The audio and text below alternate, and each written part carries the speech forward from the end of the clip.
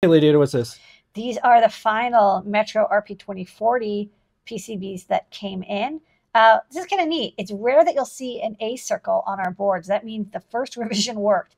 Very rare. Usually you'll Whee! see a C or a D or even an H when I have to do many revisions. But all the GPIO are tested working. I bumped up the flash to be 16 megabytes. That's nice. You've got that RX and TX switch, so you can swap RX and TX pins, buttons, stemma QT. And then this is the tester. Again, I'm using my Pico brains to program the UF2 that is loaded onto the Metro. It lives on the SD card. And I can press the button if it says I'm waiting for the USB device.